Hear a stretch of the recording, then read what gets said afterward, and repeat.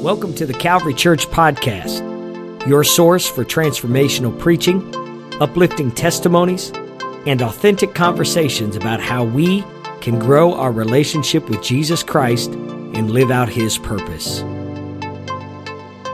In this episode, you'll continue hearing from legendary missionary Martha Burton as she tells her and her husband's story about how they impacted the country of Venezuela with the gospel of Jesus Christ. Our hope is that you will be blessed and inspired to do the will of God in your life as you listen to their story. Okay, I left you when we were talking about San Cristobal, which was the first little town that was such a picturesque little town, but it was on the west side close to Colombia. So we were only there about a year and a half. We did accomplish a lot. When we first went there, the church was in a house, and they bought property. So before we left, they had started a building, which now is different, but it's the same property, has one of the prettiest churches we own. And there were two people that came in that we, especially my husband, poured everything into them. They were both very young. One was from Sicily, who had come there and had started to do, he was a master in construction, and he had gotten, that work had played out some way or other, and he was working on what they call quinta, which was a nice house. And he had met some of our saints. One was a preacher that was working because he needed the money. And so he told Brother Mota, he said, you really need Jesus in your life. And Brother Mota thought, I don't need it. I'm fine. I've got everything I want. And I don't need it. And so later on, I guess he was a preacher, he was talking to several of them, so he let him go because he was over the work. And so there was another one there that was of the church too, so he invited him to go to church. And he was actually living with a woman, although he wasn't married to her.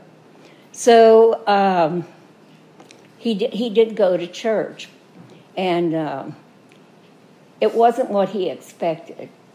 So he thought, But he got up one morning to say his prayers, and I don't know, he was probably raised Catholic. And he said he's seen this vision where he saw a light, and he said he saw an image, but it was like a silhouette, and it scared him so bad. And so he said he cried out to the Lord. And when he did, the light came brighter, but then it faded away. So he thought he told the man at work, and he said, well, that's from God. You need to go to church. So he went again, and finally, after a lot, and honestly, he would come to the house. My husband was teaching him and Brother Isidro both at that time because we didn't have a Bible school. And so we poured a lot of time into both of them. What I wanted to say was, what you invest in people always pays off. Brother Isidro Supignan was our first president after the work was naturalized. And Brother Mota was the second one that was over the work. So, the time you put in people sometimes, and I know when Brother Mota first came, he would ask questions that I would think, oh my goodness, where is he coming from? I mean, what in the world? But you could see when sometimes you would teach, you could just see a light come on his face. And you knew that was penetrating, that God was opening their understanding. And I would put him up against anybody on the oneness of God, because that's his specialty. And so, when we left there, we was only about a year and a half there. My husband felt like we needed to to put the work more central. So we moved to Barquisimeto. Actually, we lived in several cities when we were starting things. So Barquisimeto, we went there, and we were meeting in a house, which was the Mesas, Brother and Sister Mesa, which had received the word in Colombia. And they had moved with the idea to evangelize in Venezuela. So they had one family that was coming, and that was a familia, the Goyos was their name. I don't want to say a word in Spanish because it'll just trip me off, and I've already done it. So it was, the family was called Goyos, and they had several children, I think about 9. And we started a Sunday school in their house. There are 9 children. Yes, and with my 5, it made quite a group. I had 5 at the time. Louis still wasn't born. So what I was going to say, the family was very hard to deal with. And that little boy, oh my goodness, when I tried to teach, he was a character. And so I said, "You're not staying in this class." I put him outside the door. I think I sent him to his mother and dad, and they couldn't handle him. So I would put him outside the door. That was the type of family it was. The oldest boy, we started really making inroads on him. The family was very poor, and the father was not really taking his responsibilities. He wanted to sell things like on the street, something he would buy and charge more. So there wasn't enough food for him, things like that. So we were giving clothes to the kids, and Brother Cedro found Brother Goyo a job. Well, he went one day, and it was pulling nails out in a construction they were doing. All he had to do was pull the nails out. Well, he told Brother Isidro, God didn't mean any for his children to work that hard. So you know what we were facing on that. When we left, the older boy I had such hopes for. And when we came back, we went home on deputation, was gone about a year. We'd already been in, when that happened, we'd already been in Venezuela about 5 years before we went home the first time. And when we got back, I found out that he had moved to Caracas, was running with a gang, and had robbed the bank. When he went in, they shot him. Oh, my. So you always feel bad. Well, along with the good things comes the bad things, but you can't let it stop you. You sow the seed. When you sow the seed, you can plant and you can water, but it's God that gives the increase. And you can't worry about the results. If you start worrying about the results, trying to judge what you're doing by the results, you can't. All God has called us to do is to plant and to water and to teach. And the increase comes from God.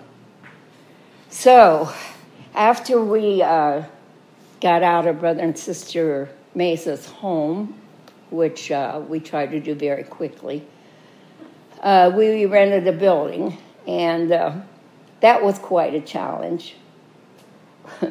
We built our own benches, and they were very long, so we had some very heavy people.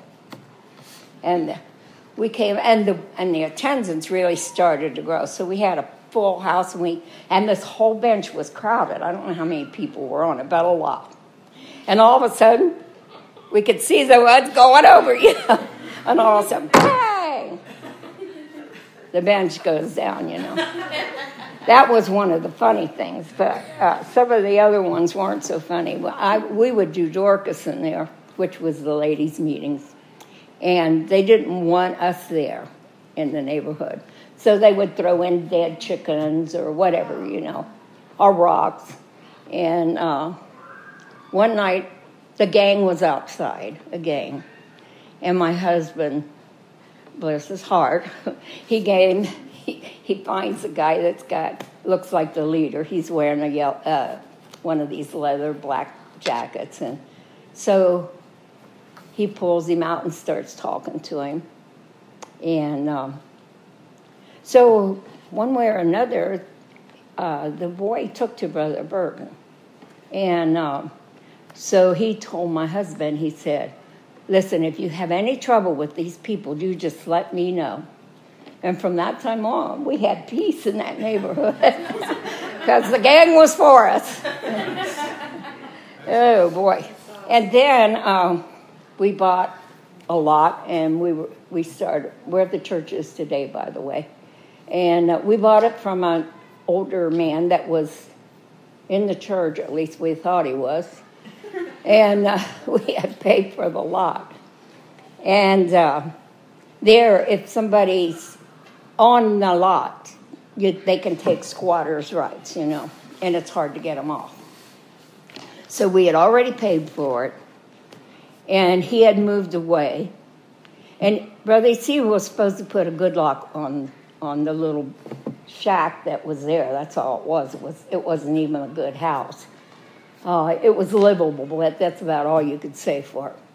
And not even by our standards, it wouldn't be livable. But anyway, he had gotten so busy. He was always busy. You know Brother Cedro, he's always busy. He moves all the time. And so he had been too busy and hadn't done it. And this, I won't say brother, this man moved back with his woman that he was living with, because now, even though he was 60 or 70, he had money from the lot. So now he had a woman, and so he moved back into this little rancho. I guess you understand that word, rancho. So Brother Isidro would come to tell my husband. So my husband's sitting there saying, well, what we're going to do, and this and that, and tomorrow, and Brother Isidro says, he's here. He's here! He said, I thought we were going to wait. No. He says, I'll take care of this. He goes in there and he says, the man says, and he's an old man, he says, oh, the police won't get you off. They won't get me out of there. He said, police? I don't need police. Me and his hero will be there tomorrow, and we'll put you out in the street. You better have your stuff out of there. I guess there's times when you have to take things. So the next morning they went and set him out in the street. Oh, that was a good start, Well, anyway, that was one of the things that happened in Barquisimeto, but we do have a church there today, thank goodness. By the way, some of our inheritance money went in there. My husband had what he called foster parents that had some money, and they had orange groves in Florida. So they had helped us through Bible school. They had helped him, so he was getting Army help. So I went to Bible school, and what was help?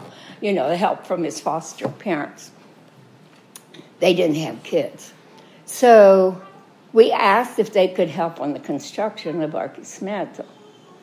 Well, they sent us $3,000, but they didn't tell us it was our inheritance until after we had asked for something else. And said, well, we already give you your inheritance. And so they said, well, couldn't have put it in a better place. But then my husband was having problems with cataracts, and he was only 37. Now, if you knew my husband, he was bald-headed. And he was bald-headed almost a little after we were married. I mean, it was getting very thin up there, And so he looked older than what he was. So when he went into we had friends that were in Columbia, Brother and Sister Thompson. She was English and he was Irish. They were a case. She couldn't hear, so she had hearing aids, and he couldn't see. So we had him over, but they knew, her Spanish was beautiful, beautiful, and they lived in Bogota. So they had come over for a meeting, and they said, no, you've got to come over, have your operation there. There's this evangelical clinic. You can stay at our house. And the world-famous doctor from Spain, Baracal, is there. And you can't get a better doctor. He's world-famous. Okay, so we get ready and take our family over there. And we get there, and Baracal does his... I think we just went, the two of us, because there was a wedding at the same time our daughter was getting married. So somebody was watching the kids. I don't remember who at that time. Anyway, we did the test there. I mean, he went in and had the interview with Baracal. But my husband says, well, if it's going to take that long, I'll have to go home and set things up. They were also in the construction of the church in Barquisimeto at this time. By the way, he was running into everything and taking people home at night and couldn't see where it was going. And when we had people, you know, they would put big sand piles in the street when they were doing construction. He ran into that thing about 3 times. And I said, Jim, can't you see that? He says, I don't know. I can't remember. I've hit it 3 times today.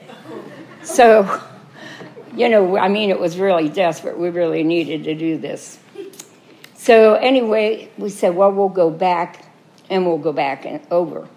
And I said, we got everything in order and went back. And wouldn't you know, Baracal isn't there. He's on vacation. So Brother Thompson said, well, I've had Dr. Chevelle, and he speaks perfect English. I think you would like him. You go see him. So he did. He went in, and Dr. Chevelle's looking at him and said, you know what, I'm going to order another test for you. So he did. And when he came back, and Brother Burton went in for the report, he said, I wouldn't operate on you for all the golden Fort Knox.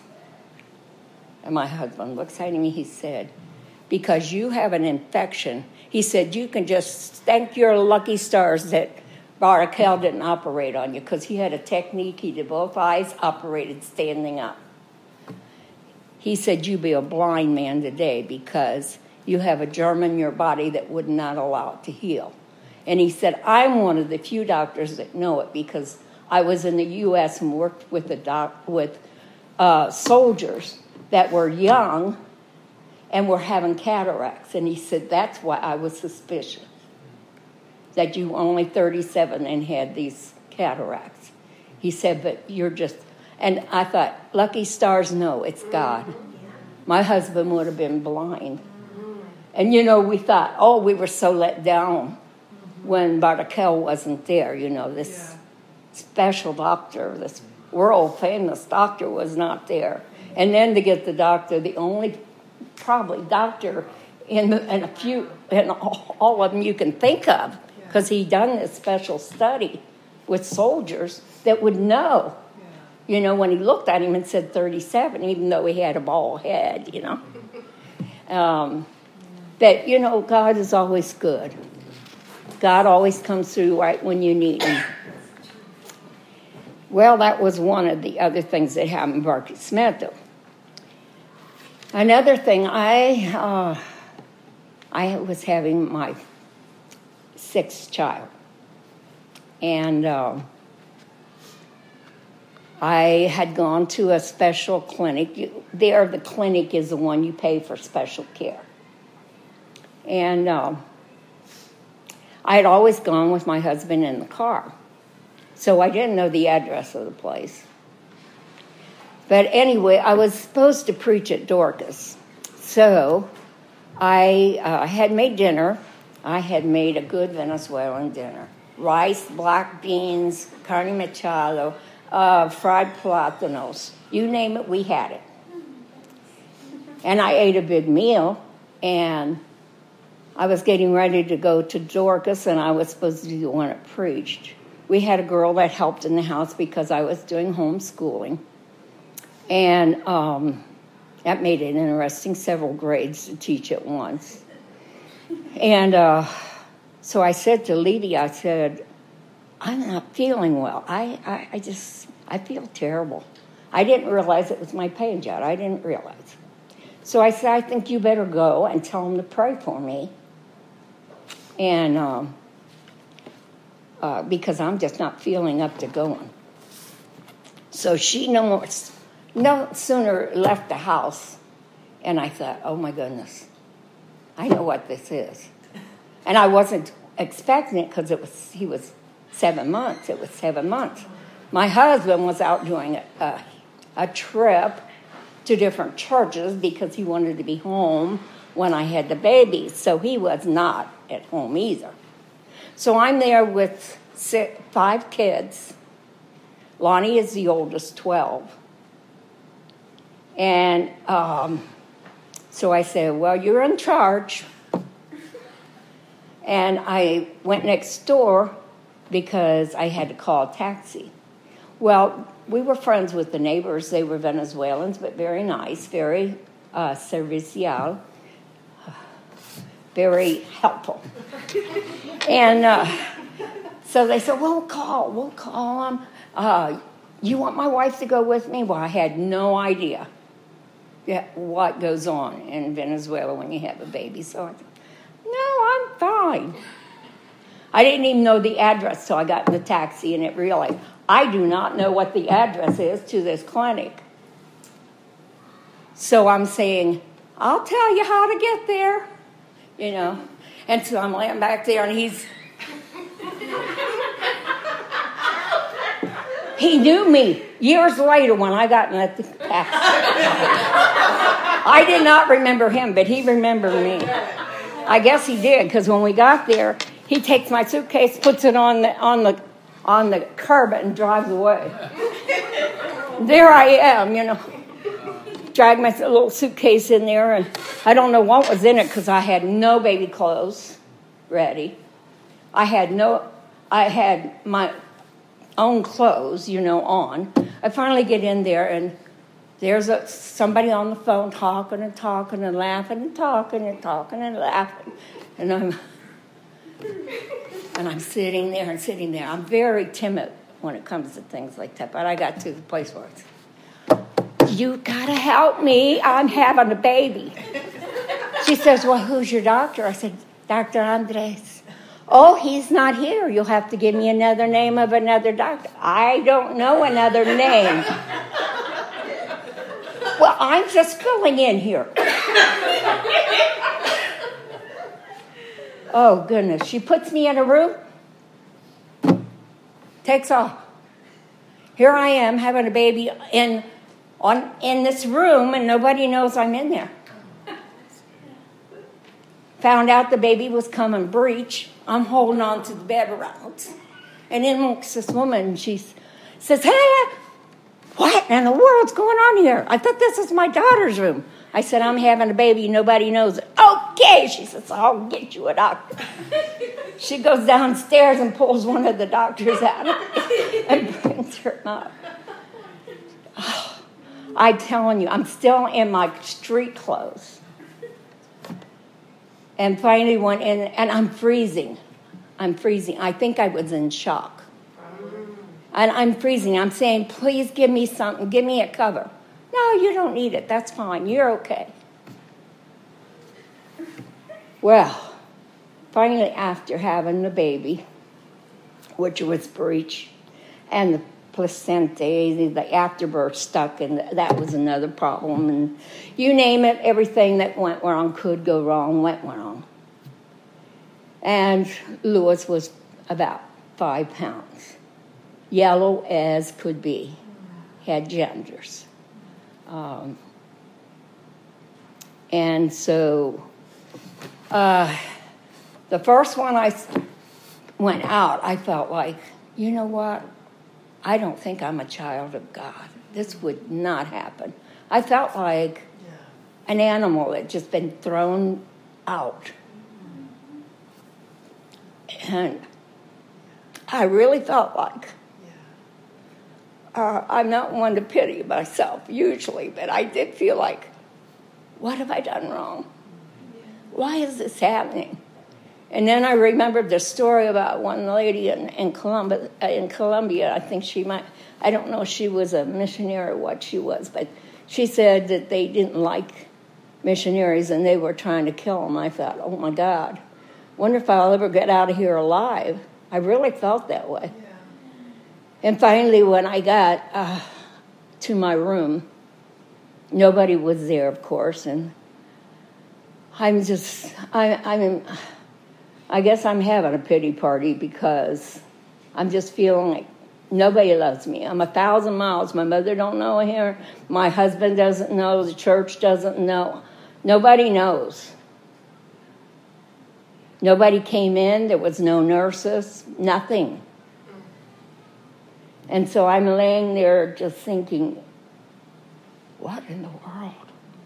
And all of a sudden I heard the 23rd Psalms. And I'm listening. And I didn't even dawn on me until it got to surely goodness and mercy shall follow you all the days of your life. And you shall dwell in the house of the Lord forever. Where's it coming from?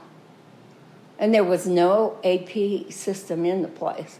And I thought, it's in English. And all of a sudden, I just felt a healing touch, a warmth that I can't explain. I mean, it's like something I've never felt before, went from the top of my head to the bottom of my feet.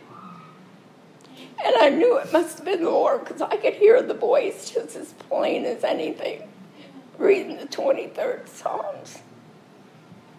And I said to the Lord, I'll never doubt you again. You know, sometimes when we have our greatest trial becomes the greatest blessing. And you know, for several, I don't know how long it was. I know it was months and months. I couldn't tell anybody. I didn't tell my husband. I didn't tell anybody. I just couldn't even say anything. And then one day the Lord said, I want you to tell this. And we were at a special meeting in the States in Mississippi, and the pastor had cancer. And so I got up and told it. But that was because God had released me to do it. And I don't know why. You know, I know there's times in the Bible where it says, don't tell anybody. And I always wondered about those things. You know, I thought, well, there must be a reason. But I couldn't even tell it. And then after I was released to tell it, I told it several times when the Lord just moved on me to tell it, because it moves me yet today. And that's been, 50, Lewis is in his 50s somewhere, I don't know. So it's been a while. But you know, God is so good to his people. I mean, even in the dark times and even in the sad times, there's a silver lining. And I thought only God can take what seems to be a complete tragic thing and turn it into a blessing. Yeah. And he can do that. Only he can do that. Yes. But the time we were in Venezuela, and especially in Barquisimeto was one of our favorite places.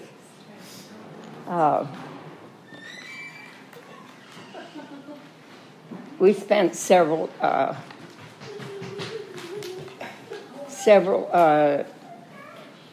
years in Barquisimeto, and after the church was very well established, there were still things that were happening. And I remembered when Brother Cedro, we did one of our studies at our house when we first got there. The church wasn't formed yet. So he was a builder, and he said, well, I'll build some benches, and we'll just use them here.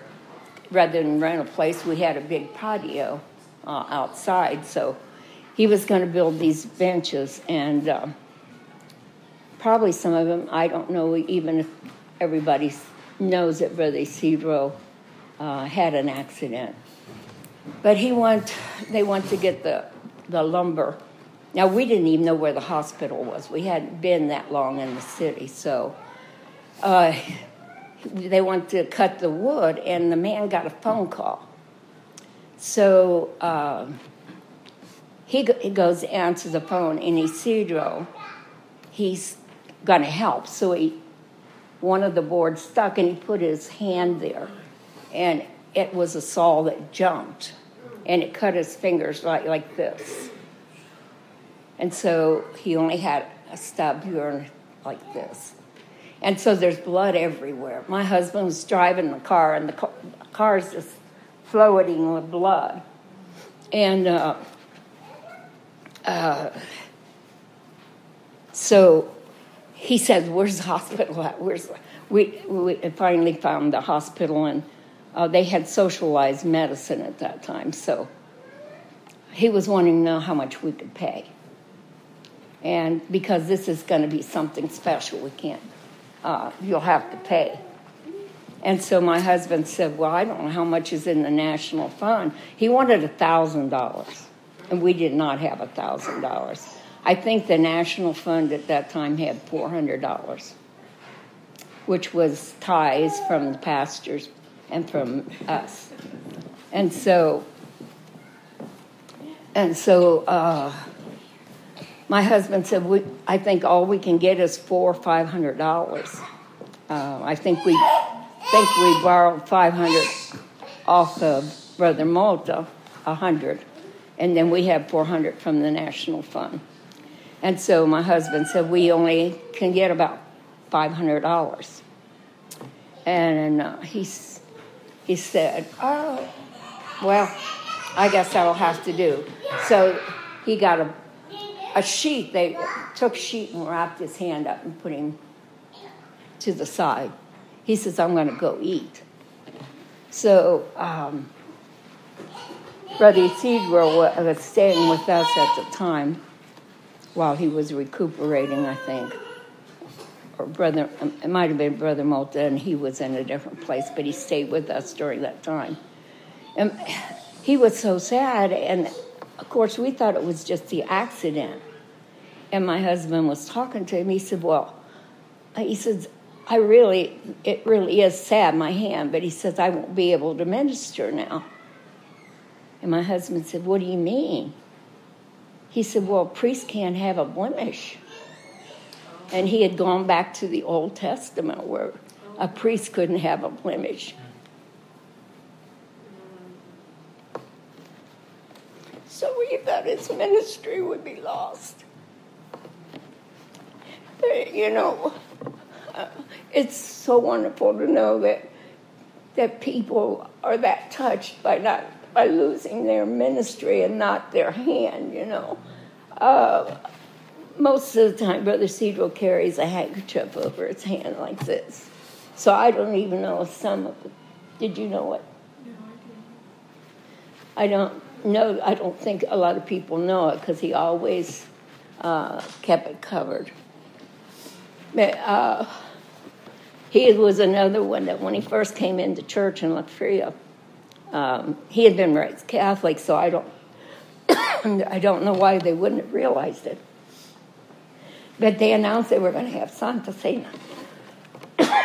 So he and his brother Mario, who was in Oregon also at that time, said, "Well, we won't eat because we're going to have this big supper." Well, when they got to it and found out it was just a little piece of bread and a little bit of wine, I don't guess they'd ever associated with Santa Cena. But and there were so many things like that. When we first had Santa Cena, the Lord's Supper, that's what it is, I'm sorry. A lot of the Catholics that had come into the church, those that were raised Catholic, thought that meant they could confess and everything would be forgiven, So we would have to teach on that. It's not that you can do whatever you want and then just repent and do it over again, That's not what the Lord's Supper means.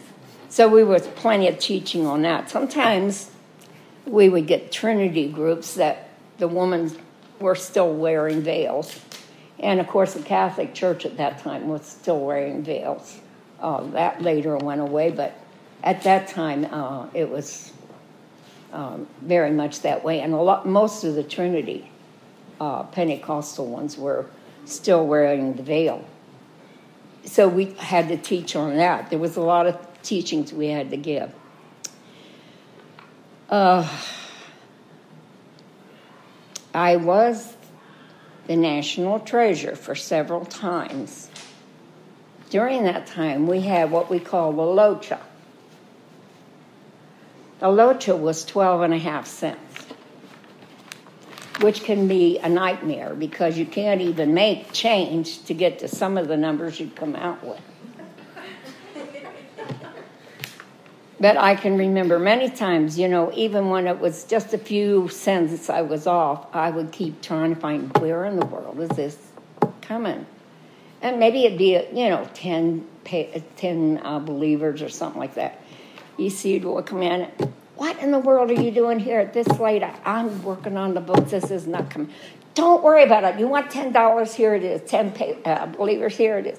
I said, no, because if it's not balancing here, that means there's a mistake somewhere else. And it just had to come out. I was just that way, It's like a puzzle to me. And if the pieces didn't fit, I was going to have to keep on. So many of nights I was there in the office to 1 or 2 o'clock.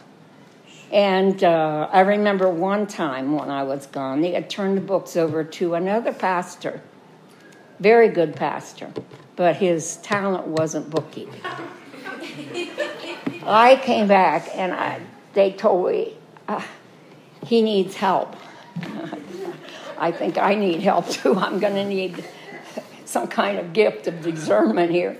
I spent, I think, a whole week there trying to straighten out the books. And that didn't happen just one time. It happened another time when the pastor was very capable. He just didn't take the time to do it. And what he had done was, and I went over these books I spent hours, days. And it wasn't just 10 believers off. It was off. What in the world? I had gone over this. Other people had gone over it for me. We could not find it. And I just told the Lord, I said, I can't do anymore. I don't know what to do. And it was just as if God had told me, he said, go and see what the last thing. He had copied out of one book the totals for the next year and had copied them all wrong. Oh, thank goodness he was not close. He lived in another city. But as I told you before, many times I got voted in as treasurer. I already had things I was doing. I was already teaching kids, remember. I was already doing women's seminaries. I was already doing women's meetings in where we lived and trips into the interior. So when they'd come out of meetings that I wasn't even in, they'd say, oh, yeah, you know what, you're treasurer again. Oh, when did I get the vote on that?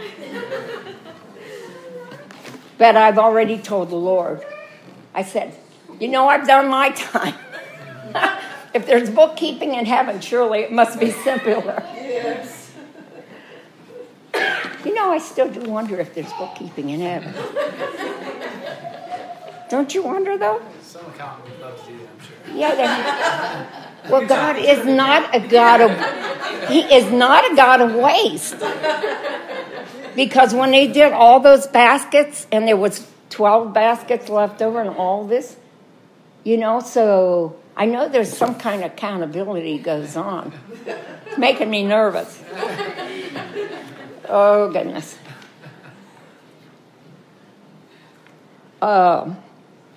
we were praying, and then in Barkeysmith, when we first went there was only that family that I told you. And then we got some others. But while we were there, when we first went there,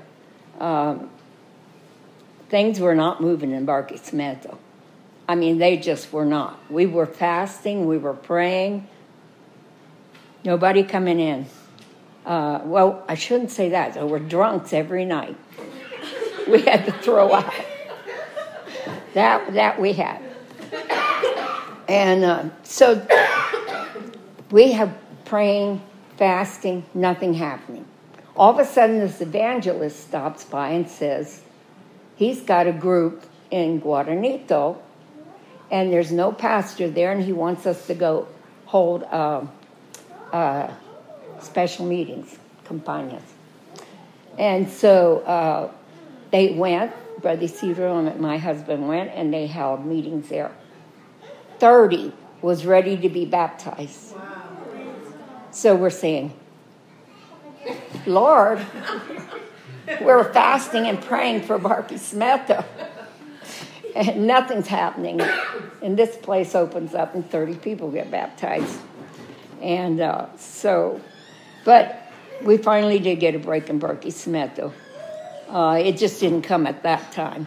And God has his own times and his own way of doing things, not our time. One of the times when they were going to Guaranito, after they had established a building there for church, it was way back in the country place. And there was no actual road back in there. So if you went during the time it was dry, you ended up with looking like you wipe your eyes out and you got dust on everywhere, but here you look like a raccoon. And then you would send somebody out in front to make sure you were on the road. Because with the dust, you couldn't tell where the road went. And there were big holes. So we had this little car that was an Opel. I think they're German made. It was not for the country life, let me tell you. I was so glad when that car went. I shouted. I prayed for the guy that bought it. We spent money that we were even too embarrassed to requisition money to pay for that car because it had something wrong every week. Well, they had gone on one trip, but I was left with the service Sunday morning. So they were trying to get back for Sunday night. They had been there a couple days. And when they were on the road, it was a Sunday morning, and they got so far, Brother Caesar says, I think we got a flat tire. And Brother Burton says, I'm afraid it's not a flat tire. The tire had come off completely and rolled over into the thing. So they're out in the middle of nowhere on a Sunday, and my husband starts praying. Brother Isidro flagged down a bus that had gone by, and he had left. So my husband's there praying. Hardly no traffic because the road, is so bad. Nobody wanted to be on it. So he said within an hour or so, this car stops. And he said, it looks like you got trouble. He said, I sure do. And he said, well, you're in luck. I'm a mechanic. So he went and gets a wheel, and my husband said, well, I don't think I've got any nuts and bolts. He says, funny thing, I just picked up 4 of them today. So he puts the wheel on and gets it fixed, and my husband says, how much do I owe you? Because he didn't have much left. He said, I think I got $5. And the man said, I don't expect you. I don't want you to pay. I just want you to help the next person that's in trouble. And he drove off. So my husband thought that it was an angel. We don't know. But Brother Isidro comes back, and he said, I can't find anybody. He couldn't find anybody. Brother Burton said, well, you don't have to. The car's fixed. But there was no mechanics for Sunday. That was Guaranito, out in the. We did some of the trips down on the river on there too. It was like a tree hollowed out, and they would stack stuff on there, you know. So a lot of them would sink, and a lot of times, if the water was low, it would capsize because you would hit things. So you were always taking your life in your hands. Besides the alligators that were in there. And I wasn't a very good swimmer. I think I would have been pretty good if I had seen one. But I didn't learn to swim until I was 40, and I'm still not a very good swimmer. My kids could all swim, but not at that time. They were small. But we went down into certain places where they were so amazed to see Americans because they said even the priests won't come here. And you know, it didn't matter where you were as long as God was opening doors, you know. And the people were so appreciative to see you back there. I mean, knowing that their priests wouldn't come back there made an impact on them. And it was in places where actually, Guaranito, I've gone in when you thought the wall was black, and it was mosquitoes. So needless to say, you always took what you could. You were good. You were glad to be holiness then, you know, down to here and up to here. Because you probably end up with several mosquito bites. I don't want to keep you too long. I did tell you about Batati, which was a place that was not Caracas, but it was close to Caracas. It was one of the barrios. And when we first went there, that's where the pastor that I said in Colombia killed people and drank their blood. It was he and another brother. Both of them were from that group. One of them is still in the church today. But this pastor at least had started the church there, and I told you about how he had fallen in sin and tried to take the church. But I remember when we first went there, we would have these army cots, and we put 2 kids on them because they were small, one this side and one on the other side. And it would be so cold in the mornings. It was kind of up in the mountains at that time. There was no buildings, nothing to stop it. And her kids would be crying. I think, oh my goodness, it must be cold. I'm cold. And that, you know, with a cot, the air comes up from the cement on the floor there. There was nothing to stop it. And I remember giving her blankets to the kids because I felt like they must be cold. But what I remember the most was she would make this soup that had bread in it. And I think I could have made it hot. I don't like anything soggy. I think I could have eaten it hot. But she would sit it out and wait until it got cold and then call us. And I thought, oh, God, I hope my kids are hungry because I'm never going to make it through with this. And when they would leave, I'd always pass it over to my kids. She goes, oh, my God. They liked Malta. Malta is kind of like near beer. It's just beer that's not been fermented. That's what Malta is to me. Brother Pasley said when he was there, we let him taste Malta. He said, don't you see right on there? It says sin, alcohol. Sin.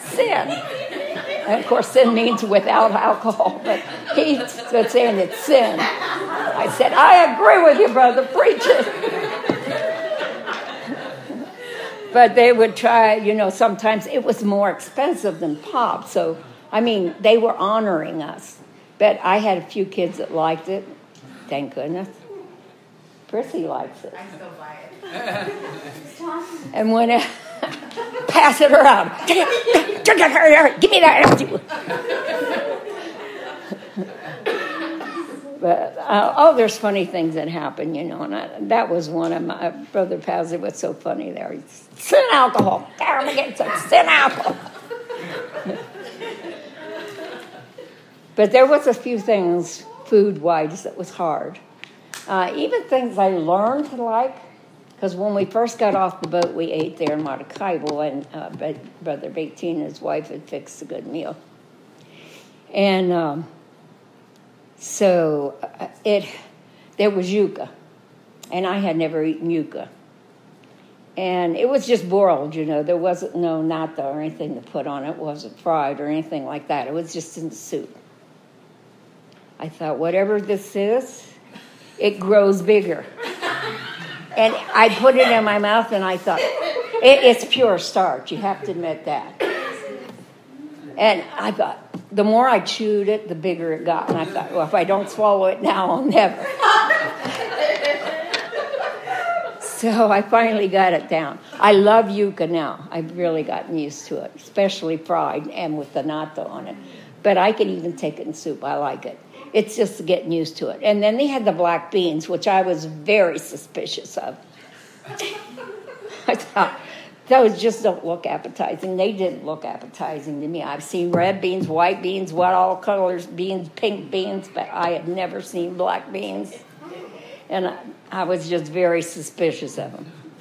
But what I liked the most was arepas. I really have. It's almost like grits, only it's probably firmer, and they pat it out, and you can make them big and flat. You can make them small and fried. You can make them this size and bake them. You can grill them, whatever. And they use that like for their sandwiches. Is it cornmeal based? Yes. White. Well, there's yellow too. White is more popular. And you usually buy it pre-cooked. And so you can still get it here. Jungle Gyms, whatever. Even Kroger sell it. I still make arepas. I don't make as many because of my diet with the sugar problem, but I love arepas. Now, my husband said he did. But if they didn't have something in the middle, he didn't like them. But I can eat mine with just pure butter.